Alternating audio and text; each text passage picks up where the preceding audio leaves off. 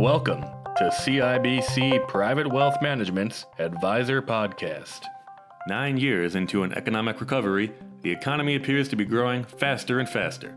Unemployment is at a 17-year low, and in January, it was reported that wages climbed 2.9% year over year.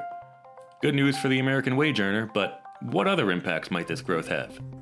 Here's Dave Donabedian, our Chief Investment Officer. Because when you look at some of the leading indicators of employment, which are unemployment claims, are scraping at an all-time low. When you look at hiring surveys by small business, for instance, they indicate that the job market is still strong and the unemployment rate probably isn't finished going down. Just sort of furthering the case that people will no longer be asking the question, why isn't inflation rising? So inflation may be poised to make a comeback. But does this mean it should be a major concern?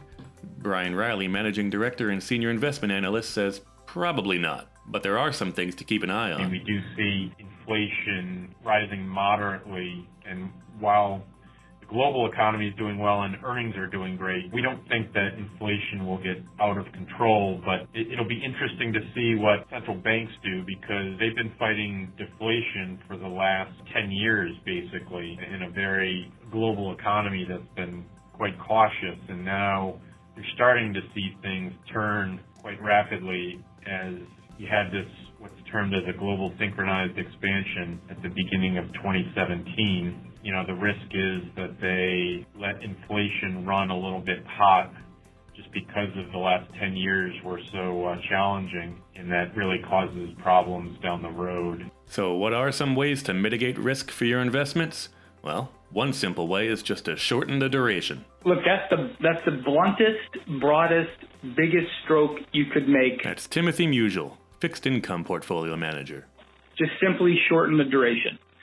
So, for instance, if your fixed income portfolio has a duration of 5 years, and you specifically are very concerned about interest rates moving higher and the declines your portfolio could experience, you want to sell some of the longer dated securities and buy shorter dated ones, and you want to reduce the overall duration of your portfolio.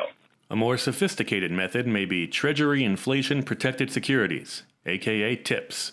But don't take their name completely at face value. They're a little misleading in that, well, if we have inflation, then I'm protected because these are Treasury Inflation Protected Securities. So yes, the value can move higher if realized inflation moves higher, or the expected inflation moves higher. You know, as investors, as we buy them, we bid them up in price. But if inflation doesn't come, they're not going to reward you with an increase in their accruals. But the one thing to remember is they're still treasuries. You know, I had a client actually say, why are my tips down? Treasury yields have gone up 40 basis points and treasuries are down. And so why are my tips down? The performance is going to be driven by, economic growth in a nutshell. And so the real yield, if you think of nominal treasuries as two parts, one is a real yield and one is an inflation component. That's how nominals are. And so what TIPS do is effectively try to break that out, and they show you exactly what the real yield is, and then they measure that break-even inflation component. And when you put them together, the yield is roughly the same as the nominal. It's just made up of two different parts that can move differently. And so as real yields have moved higher because of expectations for continued moderate economic growth, that's been a negative for TIPS. But the inflation component, as it's widened, that's actually helped the performance, and so that's why they've beaten nominals.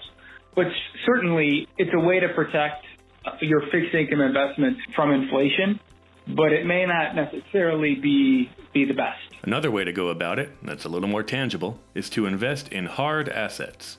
Here's Scott Berg, Senior Investment Analyst. One of our managers brought a new strategy to market that was focused on private timberland, farmland, and private infrastructure, all of which are very good hedges for inflationary environments. The real asset strategy that we did bring on, because we didn't have anything like it on the platform, because it will serve potentially as a solid inflation hedge, and you're really accessing areas that typically has been very hard for a client or investor to access, so that's timber and farm in particular.